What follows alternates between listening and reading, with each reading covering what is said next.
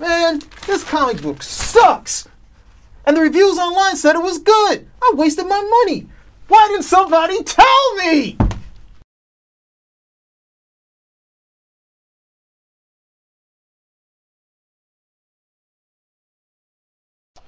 Hey everybody, we're doing, well, this is a timely review because the Guardians of the Galaxy movie is out, and they have Marvel's been doing a bunch of Guardians of the Galaxy comic books. Yeah. So why not bring in one of the guys that's been heavy connected to some of the Guardians of the Galaxy characters, the new Guardians of the Galaxy.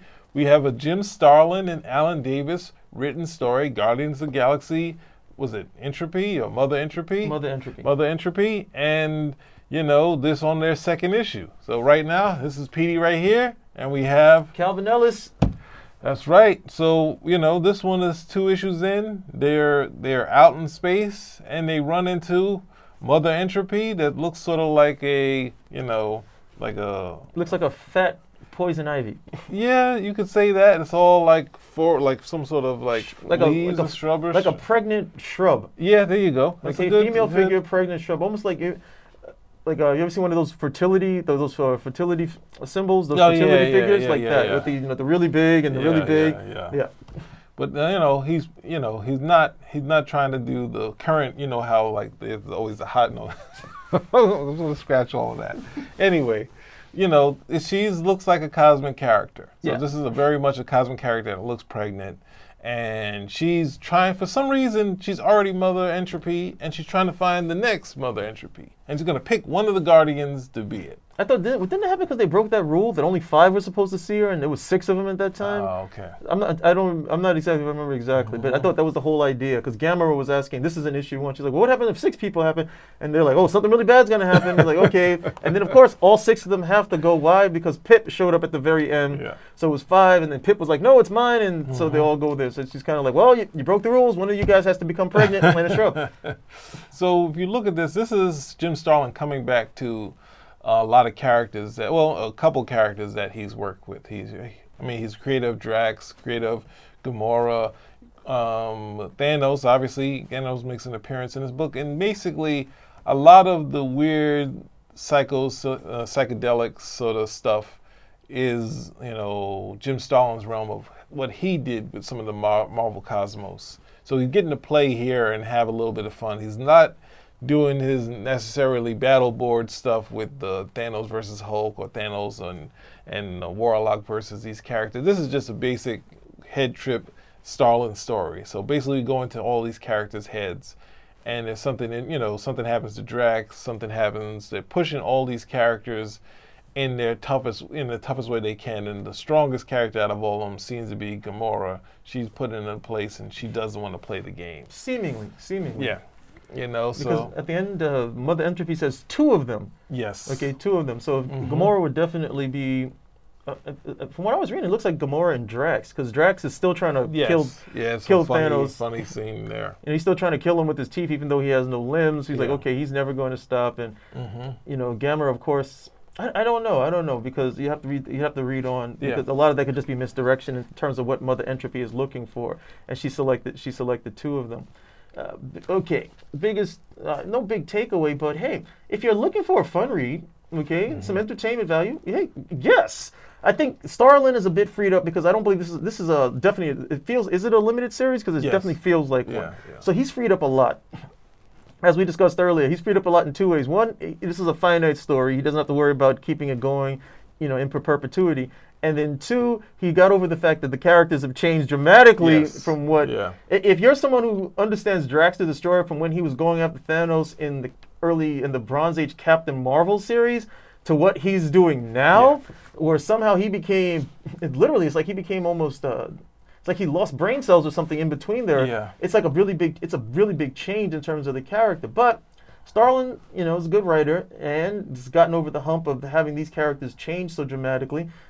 And it's if you're enjoying what they did in the movies, which is really hard not to enjoy, the book keeps on in that same fashion. And then to complement it, you have excellent art by Alan Davis. Yeah. Okay, Alan Davis is Alan Davis, without a doubt, one of the best artists, okay, one of the best artists in the comic medium. I am sorry to see that he does not get as much work, or he doesn't get as much go around. At one point, Alan Davis seemed to be, he was going to be on the same level as some of the guys here. I can't say someone like Jim Lee or something of that nature, but just a solid artist. Not one of these guys who's okay. We've seen everything we can from him, and we're just going to recycle him out. His stuff was really good. If you go back to what he was doing on Batman, if you go back and see what he was doing with the Nail, if you see what he was doing with other when he was doing with Excalibur, a very distinct style and an easy style to get into. Not one of these ones where I have to look and really, okay, what is he trying to do here? No, it's it's a very strong yet easy style, and still, what I also like about it is it's very comic-y, where, okay, we understand that these aren't real figures, okay? It's still photorealistic, but probably like in the best comic book fashion that you could ask for. So, you imagine if the world actually was with comic book characters where they're drawn that type of two-dimensional, that's how the people would look, how Alan Davis draws them. So, there's very little to complain about. The story in itself is easy enough to get into. It's a MacGuffin caper type story. Okay, we have these guys, they're down on their luck. They're trying to make this big score so they can get out of it. One thing leads to another. They've got, the whole MacGuffin thing going on. Now they meet who? They meet God in the form of Mother Entropy. Who's going to come over? And then they're still in this problem. How are they going to get out of it? So we have the whole, it's quest, it's voyage and return. A lot of that stuff right there in terms of the basic plot lines. But it's good. It's entertaining. It's fun. If you're somebody who wants to give comics to kids, this is something you could give to a kid and they would get into it. They would want to read more of it. Nice color, very good art, nice storytelling. Yeah, just a really nice, just a really good book overall. I was surprised I enjoyed it as much as I did. Petey was the one who recommended it, and I was like, what? More Guardians? The Guardians of the Galaxy right now have like 7 or 8 books out. Gamera, Rocket, Guardians of the Galaxy, Guardians of the Galaxy, Mother Entropy. Yeah, I think they might have they've been doing multiple issues with the movies and the buzz around them, and it's, for me, I've been a fan of Alan Davis like forever, and it's funny that throughout all the turmoil at Marvel, they somehow have kept him, like he hasn't been like, they've been, all the people have been treated bad, he's somehow been kept all through this time. So they keep allowing, if he wants to go back to clandestine, they let him do that, when he's, I think the closest thing of not necessarily being unhappy, but, he didn't stick with the Avengers past the 6 issues that he, was asked to do. Only, because it wasn't like, didn't have all of the mainstay characters, but they've treated him well enough where he stays with them, and he's always, once a year there's either 6 to 8 issues of comics that we get from him, which are always fun to read. And then so it's sort of weird when he was doing the first the Warlock issues. I'm like, I'm on the fence. I'm kind of giving it up, but you always have to check out Alan Davis comic. But this one, is fun. I've stayed away from some of them. The Guardians books look good, except for when they brought Kitty Pryde into it. It's like Kitty Pryde dating Star-Lord. That's like something that probably would make John Byrne's brain explode. The 2 characters he was involved with being connected. Well, Chris Claremont would love it. Yeah, definitely. Hey, I got a story for you. So we got, we got to get a review, and damn it, what am I going to say? I want to go 3. I'm just going to go 4 for now. I'm going to go 4 and hope it stays. It's just a fun book, and I definitely recommend it. Normally, I'd go lower, but because I usually avoid these type of books that are these cash grab tie-ins when, okay, we're going to have a Groot book, we're going to have a Drax book, we're going to have, like, you just want the money, and you're trying to cash in. But, like I said, Jim Starlin's writing, Alan Moore is doing the art. Alan Davis. The characterization is there. I've really enjoyed what they've done with the Guardians of the Galaxy in the films.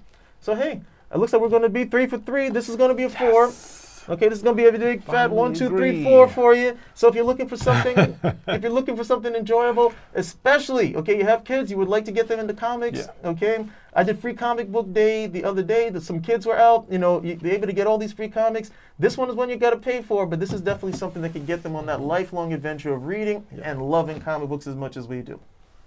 So, thank you, everybody. We're done with our reviews, and then we got some other fights to do. We're going to get back to our normal thing. We're going to bring big business in here.